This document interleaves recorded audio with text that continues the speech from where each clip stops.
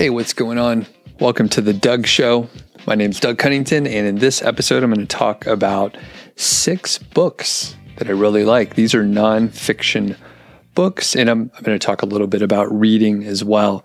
I think it's 6. Yeah, that's right. And I'll tell you why I like them. Not in great depth, but definitely some books that you can go check out, and hopefully you'll get something out of them.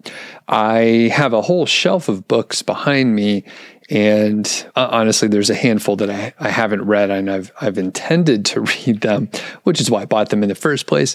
But just for whatever reason, I haven't been reading nonfiction. I haven't been reading nonfiction as much in the last, I would say, 18 months or so, maybe 2 years, something like that. And I've been reading a lot more just fiction and reading sort of leisurely materials. So I'll tell you a little bit about that. Before I get into it, shout out to sponsor of this episode, Ezoic, and their product Leap. It'll help your site load faster and get green in the core web vitals, which is so important. Or at least Google tells us it's so important. It is important. All right. Try to do better with core web vitals. And the cool thing with Leap is it's free to people that monetize with Ezoic. So you could just get started with it. And the other cool thing with Ezoic, there's a link in the description here. Basically, there's no page view limits. There's no minimum. So there used to be a minimum in a lot of other places that are similar to Ezoic, companies that are similar to Ezoic. They require some page view minimum. Ezoic doesn't. So even if you're a brand new site, you can start integrating right away. So go check it out. I appreciate the sponsorship. And even if you don't need Leap or you don't want to check out Ezoic specifically, go check out their blog. Their content is fantastic. So it's, probably guarantee that you'll learn something new if you go browse around in the topic areas that you're interested in. One more shout out to Niche Website Builders, and I am working with them on a case study where we're publishing 200,000 words in about 4 months, so about 200 articles. It'll end up being a little bit less. So far, I've published right about 90 articles. It might be 88 or so. And I am starting to see a little tiny bit more traffic. There is some seasonality on the site that we're dealing with. So sometimes it's a little bit hard to tease that out, especially on a growing site. But I do 100% see more impressions, and I think that's a good sign.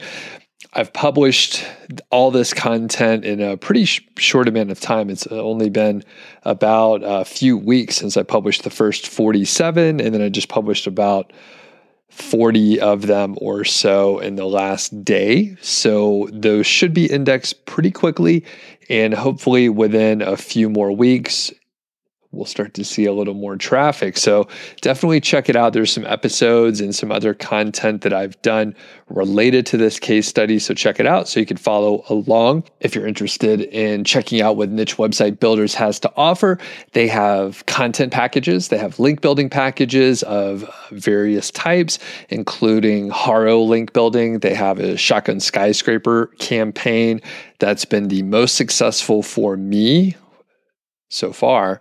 And they have a variety of other services that they offer. At the time that you listen to this, they may even have more things available than they did before. So you can save, I believe, 10% on link building packages, or you can get 10% more content if you get a done-for-you site or any of their content packages. I believe their content packages are some of the most popular. That is what I'm currently using. And when I worked with them in the past, in sort of parallel with that Shotgun Skyscraper campaign, I was getting, I think, like 20,000 words of content monthly for, I don't remember how long, 6 months, 9 months, something like that. A pretty long chunk of time to get the site started. And it's been working out really well. So thanks a lot to Niche Website Builders. And let's get to the books that I like here. So let's talk about a few of these books, and there's no really particular order. The way they're sitting in front of me here just happens to be the easiest way for them to, it's sort of like the largest one on the bottom and the smallest one on the top. But I'm just going to go through in sort of an arbitrary order here. So the one that I'll talk about first is Essentialism, and that's by Greg McKeown. The subtitle is The Disciplined Pursuit of Less. And I actually read this book after I read The One Thing, which I can't remember who that's by, but The One Thing kind of steered me in a certain direction and really helped me eliminate some of the noise and distractions that I had. And then I read Essentialism a couple years later, and Essentialism I thought was a little bit tighter, a little bit better just in general. The way Greg McKeown writes sort of spoke to me a little bit more. It just kind of fit my style. And I'm not sure, I haven't read The One Thing again in a little while, but Essentialism, as you could sort of imagine, it helps you focus on the things that are essential and hopefully ignore the things that are not essential. And I know working online specifically, where there's all these different marketing messages coming at you, it's hard to figure out which things to pay attention to. Another big issue with working online, especially once you get a little bit of traction, once you get a little bit of success, you will recognize opportunities all around you constantly. And it'll be very hard to not pursue those probably pretty good ideas, pretty good opportunities. And what turns out happening is there's a lot of very good opportunities. And I've started to look at things where I'm just going after the very best opportunities, the biggest upside or the most enjoyable for whatever reason. And it's really hard to not say yes to all these different things. And actually, recently I heard, I can't remember if it was a podcast or if I was having a conversation in person with someone, but the general idea was I got to where I am by saying yes to almost everything. And then these opportunities popped up, and all of a sudden you find yourself overextended, a little too busy, working on shit that you don't really care about that much. So at some point, you will probably reach a point that you realize you need to say no to most things most of the time and only focus on the essential pieces.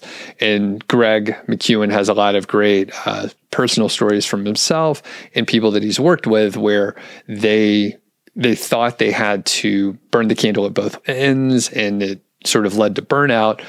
And as they cut things out, they were happier and they actually were more productive in general. Next one is Deep Work by Cal Newport, Rules for a Focused Success in a Distracted World. And the biggest takeaway here is really just focusing and being able to get the important work done. Similar to Essentialism, and they kind of work hand in hand here a little bit. It helps you, get rid of some of the distractions in your life, whether it's, from a social media standpoint and, turning off email and some things like that, or if it's, saying no to certain things, which, like I said, they kind of go hand in hand. But as you can imagine, Cal Newport is focusing more on work and getting important things done. So one of the big takeaways that I got from Cal was time boxing your day. And that just means, mapping out probably like half-hour segments through your day and then assigning what you think you're going to be working on during that time. One thing for me, and this happens for a lot of people, I think, we really, really underestimate how long it takes us to do something. Like almost everything. We're like, it'll take like half an hour. It takes us like 3 hours. Like, not only are we inaccurate, it's like wildly just way, way off. So the thing is, you may not want to be too rigid on yourself and think, I don't want to time box my day. That seems crazy. I want more flexibility. Great. Do it anyway. it's meant to be changed. And I think Cal mentions he'll use like a whole piece of paper or a notebook or something like that. I use a notebook personally, and he'll map out his day sort of on the left side. And then as things change, right, everything changes. Your expectations are a little bit different than what really happens, or maybe something unexpected happens and you get pulled into a meeting, or there's some minor emergency that you have to go take care of. So your time box schedule is fucked up. That's okay. You can just move over to the right a little bit and adapt. What happens if you do this for about a week or so, you become much more accurate at how long things take you. And hopefully, this is what I ended up doing, you just build a lot more slack into your day. And as time has gone on and I haven't needed to work as much, and actually intentionally trying not to work as much, it's pretty fun to have slack in your schedule, because if your friend calls you and says, hey, do you want to come over and have beers in the afternoon? You can go do that because you have slack in your schedule. One thing that's really easy to do, especially for a lot of folks like us, where maybe you're very ambitious, you have a full-time job, you're doing your side hustle, you have like 3 other things going on, family, sitting in traffic part of the day. All of a sudden, you fill up your day with stuff to do and there's no slack. If something changes, your whole day spirals out of control. And I used to, sort of judge my day's success by whether or not I finished like all the things on my to-do list. And, you usually don't. So then you feel like you failed that day, but you really didn't. You just, were, I guess, sort of poorly assigning what you thought could be done in that day. So time boxing, super effective. Once you get used to doing it, you probably can back away and be, less rigid. And kind of what I do is I don't time box almost at all anymore, because I have a much better understanding how long things take me. And it's usually like 2 to 3 times as long as I would initially suspect. And that's just the way it goes. So maybe you're much better, but typically I find people don't estimate how long things take very well. So Deep Work, great read. All right, next one is The Power of Habit. This is subtitled Why We Do What We Do in Life and Business. It's by Charles Duhigg. And fun thing, I actually wrote a short review on this, I think back in like 2014 or so. And I tweeted at Charles Duhigg, and I think this is a New York Times bestseller. And Charles tweeted back. He was like, good read. Thanks for checking out the book. And it was a good review, Doug, which was absolutely amazing. And then I stopped using Twitter so much. So I don't spend much time in there. So The Power of Habit, for me, it really sort of cued me into different routines and habits that we have, both sort of as individuals, and then it also looks at sort of like bigger groups of people as well. So Charles Duhigg, I can't remember if he wrote for the New York Times as well, or Wall Street Journal, or he has a very strong journalism background, and that's not even, that's underselling it quite a bit. The point is, he's a very good writer where the stories hook you in.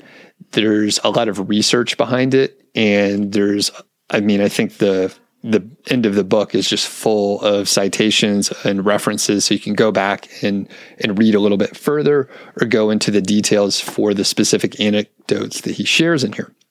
The other great thing with this book is, at the end, I think there's like 10 or 15 pages where it basically tells you how to implement the things in the book. So you have, all the reference material at the end, you have all the stories through the book, and then you have essentially like a user manual, like how to apply what you learned in the book, which is really awesome, because you could just kind of go back, look at that specific section, and then you're sort of like reviewing the whole book, even though you just read, 10 pages worth. So highly effective. And for me personally, it helped me eat better. When I've done dry Januaries in the past, which I haven't done too many, there's just some very simple things that you can do to curb your habit. So, for example, and there's probably most likely a whole episode on like dry January and how to curb those habits. But essentially for me, there were a couple triggers for grabbing a beer or a drink in the afternoon. So number one was time of day. Number two was who I was around, which was my wife. Number three, there's some, portion of the reward where, I feel nice because I drank a beer and it helps me relax a little bit. So there's a few things that you can do.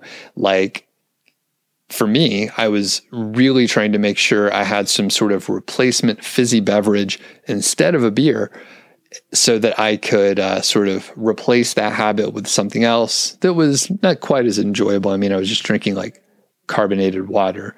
So definitely not as fun as a beer, but it sort of served its purpose. And then maybe later in the evening, I would have like an herbal tea. Again, not nearly as fun as drinking an alcoholic beverage, but I slept better. And that was, sort of positive on its own. So power of habit, really effective way to, change some of your habits, and not just like in the short term, but for the long term, if you want to. I, of course, went back to drinking on February 1st. It was just kind of an experiment for that month. All right, I'm going to skip ahead and talk about another Charles Duhigg book. I really like Charles Duhigg. This one's called Smarter, Faster, Better: The Secrets of Being Productive in Life and Business. I believe this one is also turned out to be a New York Times bestseller, and same sort of idea. It tells you some things about being productive, both individually or maybe if you have a team of people working for you. There's some things that you could do to help them be more productive as well. And at the end of the book, there's sort of an implementation guide, a little user manual to do those things within the book. I don't remember as many of the anecdotes. I haven't read this book as many times. I think I've gone through it like twice or so, but highly recommended. Again, I like Charles Duhigg quite a bit, and I've heard him on several podcasts. So just excellent storyteller and can bring those lessons through story. It's a fast read, really enjoyable. So the other one, I have two more. So Seth Godin, The Dip, and I have like a stack of Seth Godin books behind me. And I haven't read all of them, to be fair, but one cool thing, if you haven't read Seth Godin's books, is a lot of them are about like 100 pages or so. The Dip here, I'm looking, it's 80 pages, and it's sort of like a small format book. So you can read this in like an hour or a couple hours or something like that, depending on how fast you read and the notes you're taking or anything like that. And the punchline of this book is what's called a little book that teaches you when to quit and when to stick.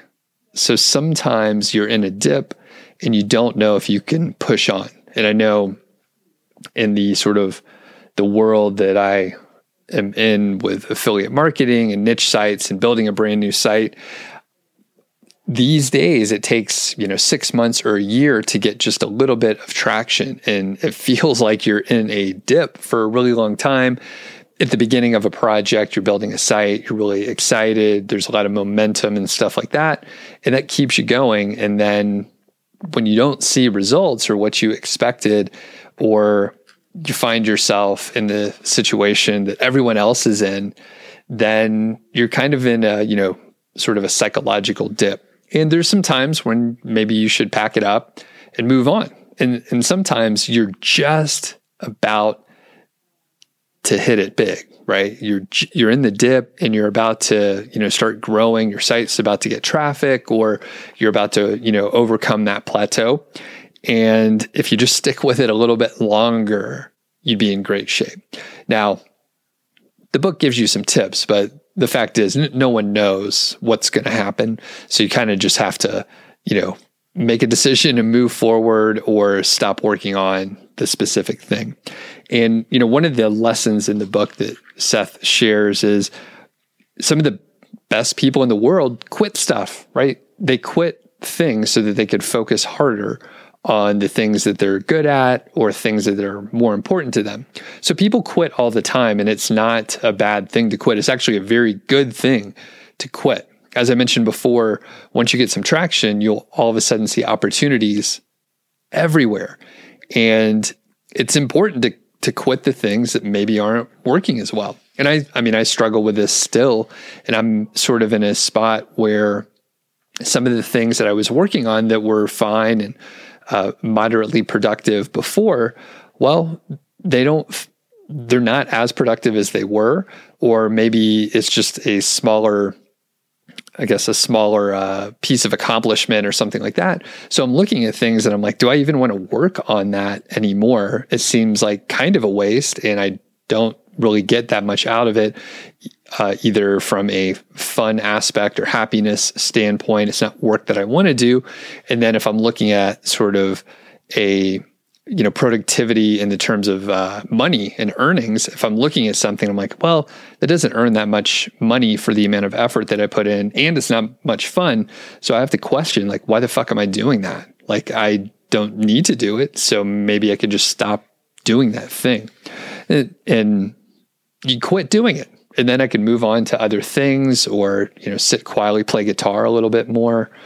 I don't know if I'll have time in this episode, but soon I'll tell you about a new guitar that I got not too long ago.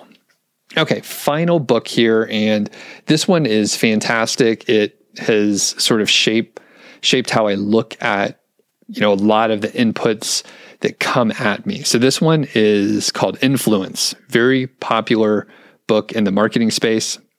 The Psychology of Persuasion. This is by Robert Cialdini. I think that's how you say his last name. And basically, this book gives you a ton of tips on persuasion, copywriting, and just marketing in general.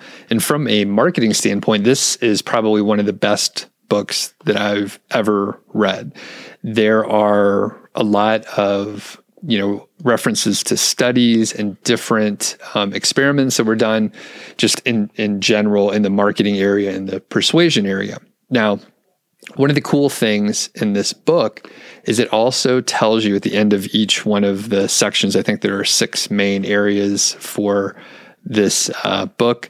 Basically, it tells you how to recognize when you're potentially being persuaded / manipulated in a way that you don't want to be manipulated, and how to avoid it. So, certainly there are certain times where we may be persuaded and manipulated, but it's actually okay because, you're buying a thing that you want or need. Example, like the, guitar is sitting in front of me. I wanted to get the guitar, and certainly there's some marketing and some persuasion behind that, but it's a thing I wanted. So it's not like I'm going in blind and getting some shit that I don't need for, expensive prices that are just crazy. So the sort of downside to that is, and maybe I'm a sort of a cynical person anyway, / realist. And I'm always thinking, you know what? What's the angle on this? Am I being tricked? Which is kind of it's a shitty way to look at the world sometimes. But basically, because of the tools in the persuasion tools that can be used to manipulate in this book, I will go around sort of with my eyes open, and then I'll think, oh, is this some persuasion trick where I am starting to think that I want or need something that I don't want or need at all? And like I said, with my sort of cynical personality, maybe a little jaded for various reasons, I'm always questioning the message that's coming at me, even when it might be genuine or real or totally legit. So excellent book, again, from a marketing and copywriting standpoint, super helpful. And you will be able to recognize when you're being marketed to and when people are trying to persuade you. Double-edged sword, and, maybe a more, because I'm not negative just in general, but I'm always curious about a person's incentives and why they're talking about something. Oh, perfect example. I was chatting with a friend yesterday who may join me on the show. She's going to be starting a podcast soon. And we were talking about, I think it was transcriptions for podcast. And she mentioned, oh yeah, like I've read, she's done a ton of research on podcasting. And she said, yeah, some people are saying, definitely do the transcriptions and blah, blah, blah. And I asked her, I'm like, well, have you ever read a transcription? She's like, maybe once ever. So maybe one time. I've read a transcription maybe like once or twice, but I was looking for a specific piece of information. Now, what I brought up to her was most likely wherever she read that information, they were referring people to a service that does transcriptions so that they are affiliates and they earn money. So they clearly have an incentive to send people over there, which is what I point out all the time when folks are like, oh yeah, this new AI tool is fantastic. You got to check it out. It'll save you time, blah, blah, blah. Look how great it works. Or this new plugin does X and blah, blah, blah. And they present it as like their own opinion, which it might be legitimately their opinion, but it's not wrapped in like earlier. Right? I had an ad read. It's clearly an ad read. I accepted money. They sponsored the show, right? It's clear, right? Very transparent. And you can check out the tool yourself. When it's presented like, hey, this is a legit, unbiased review. And they may not say that explicitly, but it's sort of presented that way. And then you think, oh, this tool is fantastic. And boy, I was fooled so many times in the past when I first got started. I bought, I won't mention the product specifically. One was a theme. One was a page builder type product. Others were keyword research type tools. And, in general, they were kind of functional, but they definitely didn't like deliver and like change the world like I was expecting based on what people were telling me, like, oh, you have to have this page builder for all this rich formatting and stuff. Turns out it didn't matter at all. And it just sort of wasted my time. And then with some of these tools, usually it's maybe like a WordPress theme or the page builder more than a keyword research tool. But once you start using a piece of architecture like that or a piece of software, sometimes it's really hard to migrate off of those pieces of software. Again, with a WordPress theme, you might have short codes polluting your whole website, and it's really hard to migrate off of that platform, which sucks because then you're sort of like roped in, and it's very painful. It's a great thing for the company, right? Because it's something that they can earn money from each year as they renew your license.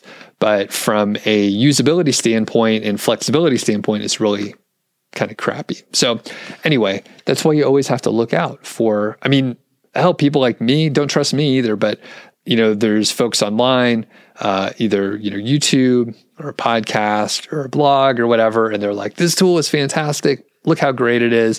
But if they are getting paid in any fashion on the back end as an affiliate, you have to question their motives and look at their incentives.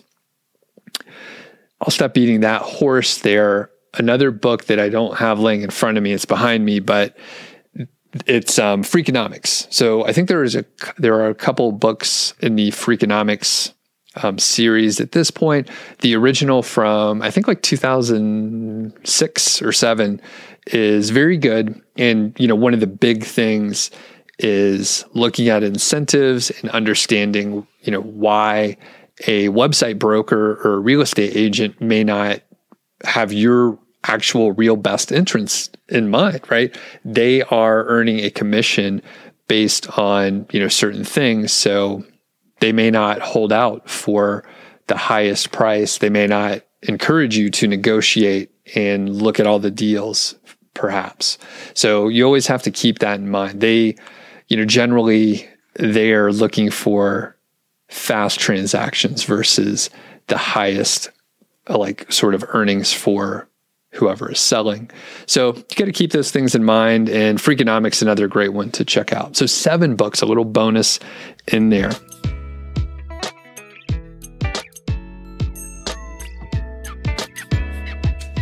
Earlier, I mentioned that I was going to talk about reading a little bit, and I forgot. I forgot to talk about it. Now, I'm going to pull back the curtain since you stuck around till pretty much the end of the episode here. I recorded that like 5 months ago. I recorded that actually almost 6 months ago. I recorded this, I think, like at the end of October or November, because I was like, you know what, I'm going to get ahead and record a couple evergreen episodes just in case the schedule gets funny or whatever. Around the same time, I was like, you know what? I got so many things I want to share. I'll even do a third episode per week occasionally. I won't commit to it. It'll just be a little bonus. Anyway, all that to say, I didn't record any other evergreen episodes. I had a couple thoughts about some evergreen episodes, but I never recorded them. And then I sat on this one for a really long fucking time. And then eventually I decided, hey, I'm going to go ahead and publish this one. So I did go back and listen, and I actually remember when I recorded this, I said that I was going to talk about some of my reading habits and how it shifted over the years, and then I never did.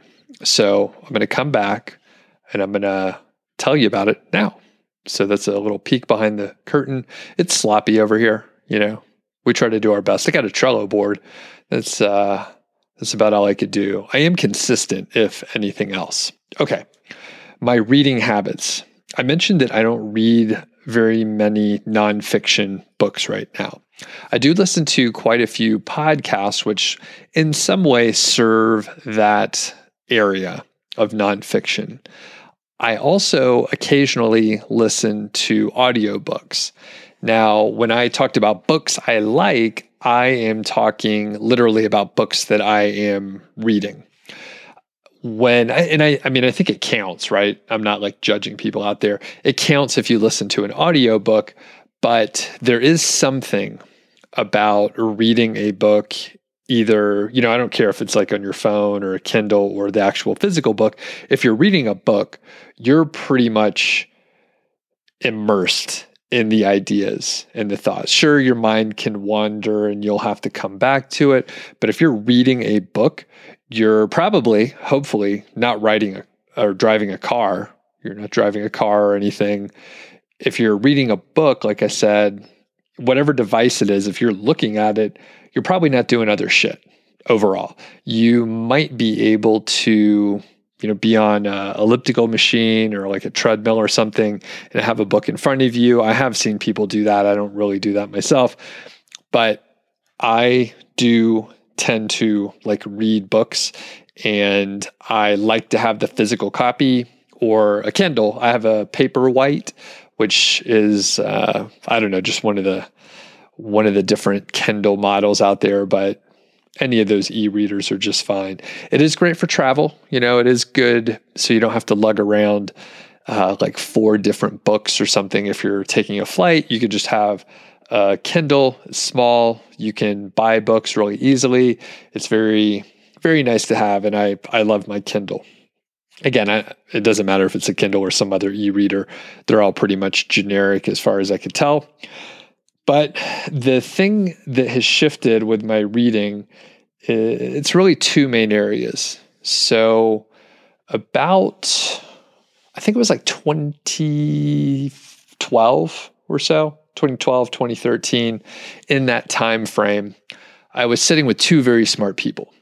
My brother-in-law, my younger sister's husband, he has a PhD, very smart dude. And some of, his friends also have PhDs. Like you can imagine, people that are in academia are around other people that are very smart. So I was sitting, having some beers, having dinner with my brother-in-law and one of his friends who also had a PhD. And I was like, yeah, I'm just curious, guys, like how many books do you read per year? And my brother-in-law's friend said, I don't know, like 12 or 15, something like that. And the reason why I was asking is at the time, I would read maybe like 1 book every 2 years or something like that. But I was like, I want to read more, but I never really had the habit of reading. The one caveat is beer books and home brewing books. So I would read those very, very aggressively. And it was, nonfiction. I was learning a craft. I was really, really interested in the topic area. And I would get home brewing books about different styles and different regions and learn all about the history. And I would learn about the brewing techniques. And then I would put it in practice and go back after I made the beer and read the notes. And I loved it. So the one caveat is I would read beer books, something related to drinking. Shocking, right? So my brother-in-law, he was like, I read probably 50 or 70 books a year, fucking insane, right? He's crushing more than a book per week, basically. And I can't remember if it was 50 to 70 or if he was I read 70 to 90. It was a lot. It was more than one book per week. And I was completely blown away. He's a fast reader. He has been reading as a habit for probably as soon as he learned how to read, which I suspect was pretty young. So after that, and it wasn't immediate, but after that, I was like, I do want to read more. These guys are pretty smart. They're about probably 5-10 years younger than me. Say, I don't remember the range, but these were younger guys, smarter than me. And I was like, you know what? I do want to read more. And slowly, over the course of the next couple years, I started to read more. It did start off in the nonfiction area with some of the books that I just went over in this episode and other productivity related books, maybe some lifestyle things. And, at some point, and I may have mentioned this earlier, but at some point, a lot of these books are referencing the same studies, the same research.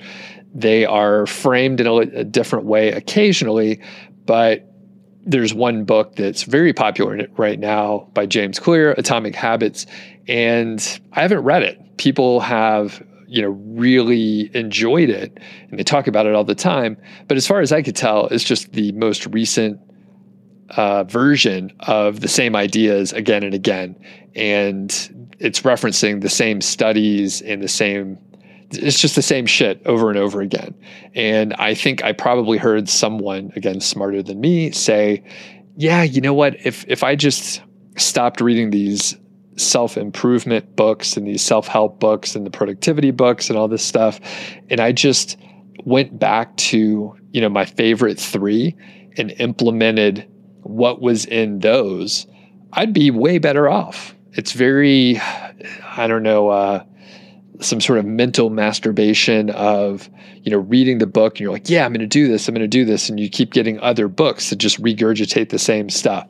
If it does work for you, by the way, keep doing it. But for me, I was like, what the fuck? It's just the same stuff over and over again. I've read this before. It's just someone else is saying it. And I do recall there was one podcast I was listening to and I was like, oh, holy shit, these guys are brilliant. I've never heard this idea before. This is absolutely amazing. And I thought they originally came up with the idea. A few months later, I read a book and they basically verbatim went over it, never gave credit to the author of the book, who, of course, probably regurgitated it from somewhere else. But, that's another story. But the point is, I thought these guys were brilliant. And then later, the image of them was shattered in my mind. I was like, these guys were just regurgitating it. And they didn't even have the, I don't know what word I'm looking for. You read all these books, but then you can't think of the right word.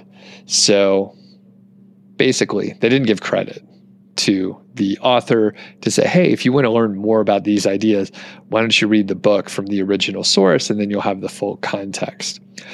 So at some point, I started to move a little bit away from those sort of self-help and productivity type books. Not too long, actually. I mean, I read for a few years and then I kind of got the point. Also, in parallel, I started borrowing books from the library a lot more. I'm a big library user, by the way. I think a lot of people already know you can get ebooks from your local library. There's a couple different apps. I've used Overdrive in the past. Right now I'm using Libby. It seems to be a little bit more modern and the interface is a little bit better. Largely the same sort of functionality though. So I was reading a bunch of fiction books as well. So I really got into fiction. And currently I read way more fiction books than I do nonfiction. I usually have, probably one of each going, but I go through the fiction books much more quickly. I have kind of a daily habit in the evening before bed. I'll read the fiction. It sort of winds my brain down from anything I may be thinking about during the day and gets me into, whatever fantasy world I'm in. Right now, I'm currently reading a lot of Jack Reacher books. That's Lee Child. I think there's like 26 books in the series or so. There's a great Amazon Prime series, a TV show. And that sort of like rekindled my interest in Jack Reacher. I've also read a bunch of CJ Box books. I think he's out of Wyoming, and he writes about a game warden, Joe Pickett, in Wyoming. And there's some references to areas that I really enjoy, like Yellowstone and the Tetons and just the high desert of Wyoming, which I've driven hundreds of miles across, and it's just an interesting place. And I love the mountains over, on the west side of the state there. And there's another guy named Keith McCafferty, and he's actually out of Bozeman from what I understand. And after I moved from Bozeman, I missed it a little bit. And occasionally I'll search for books based on the location that they're set. So I was looking for like Montana or Bozeman or something like that. And then I found this guy, Keith McCafferty, and you know what? I can't remember the main character of his books, but I think he has a series with, say, like 7 to 9 books, and it's great. The cool thing is the town that it's based on is, it's really Bozeman, but he calls it Bridger in the books. So he'll reference like certain restaurants or certain places, and it's kind of nostalgic. And I'm like, oh yeah, like I know where that's at. Some of them are made up, of course. Another, obviously very famous person is Stephen King, and I've read many of his books. Most recently, Billy Summers. I think that was the latest book that he published, and that was a great one. No supernatural stuff, no crazy stuff. It's more like a crime and mob kind of book, but very good. So I read way more fiction right now. I do have, I would say, probably 10 books on my shelves behind me that are nonfiction. They are books that I haven't read yet, but I had picked up in the past. Once I got on a little Seth Godin kick. I did mention The Dip, but if you are looking for books that are old, a few years old, and they're no longer like really popular, head over to eBay and you'll probably be able to find them used for super cheap, often, under $6 or $7. Sometimes they'll have free shipping, but I ordered, I think maybe like 8 Seth Godin books, which, if you buy them brand new at the store, they're probably going to cost, I don't know, $15, $20 or so. And they're usually pretty small, Seth Godin specifically. But I got these on eBay. Most of them were like $4 or $5 in free shipping. So I got a bunch of books for like under $50. The cool thing with Seth Godin books, even though I haven't read all of them, is they read so fast. They're usually like 100 pages or less, and they read very, very quick. They are like blog posts. Seth writes really well. The downside with some of the Seth Godin books is it's like he just says the same stuff over and over again. It's just like, you can do it. You can do it, buddy. Go ahead. Try to work on something. Give it a shot. You don't know if it's going to work, but do your best, and the world will reward you. So maybe I saved you a bunch of time with any of the Seth Godin books. He's great. I don't know why I'm making fun of Seth Godin. He's a fellow bald man. Seems to be a nice dude, but yeah, some of the books get a little redundant. So I think I read a couple of them and I'm like, I can't go through all of these at once. I need a break from this. And that's why you go read about Jack Reacher. Guy's crazy. It's amazing. So I'm interested. What books do you like to read? Shoot me an email, feedback@doug.show. Let me know about fiction. Let me know about nonfiction. And it's been a long time. It's been maybe like 3 years, but I talked about another Stephen King book, 11/22/63, and I can't remember if I talked about it a lot, but like 2 or 3 people emailed me, and I was like, "Oh shit, that's pretty cool." Eventually, I did watch the series on Hulu, which I thought was pretty good. I enjoyed it quite a bit. My wife didn't like it as much, but I thought the series was good. And you know what? I can't even remember who emailed me, but if you still listen to the show, that's amazing, number one. But shoot me another email. Let me know if you've read Billy Summers. I'm like communicating with someone that I can't remember who it was. I'll look back in the emails and I'll give y'all an update in a couple weeks. All right, around here, it's about beer 30. So I got to go. Everybody have a great day out there. I'll talk to you later.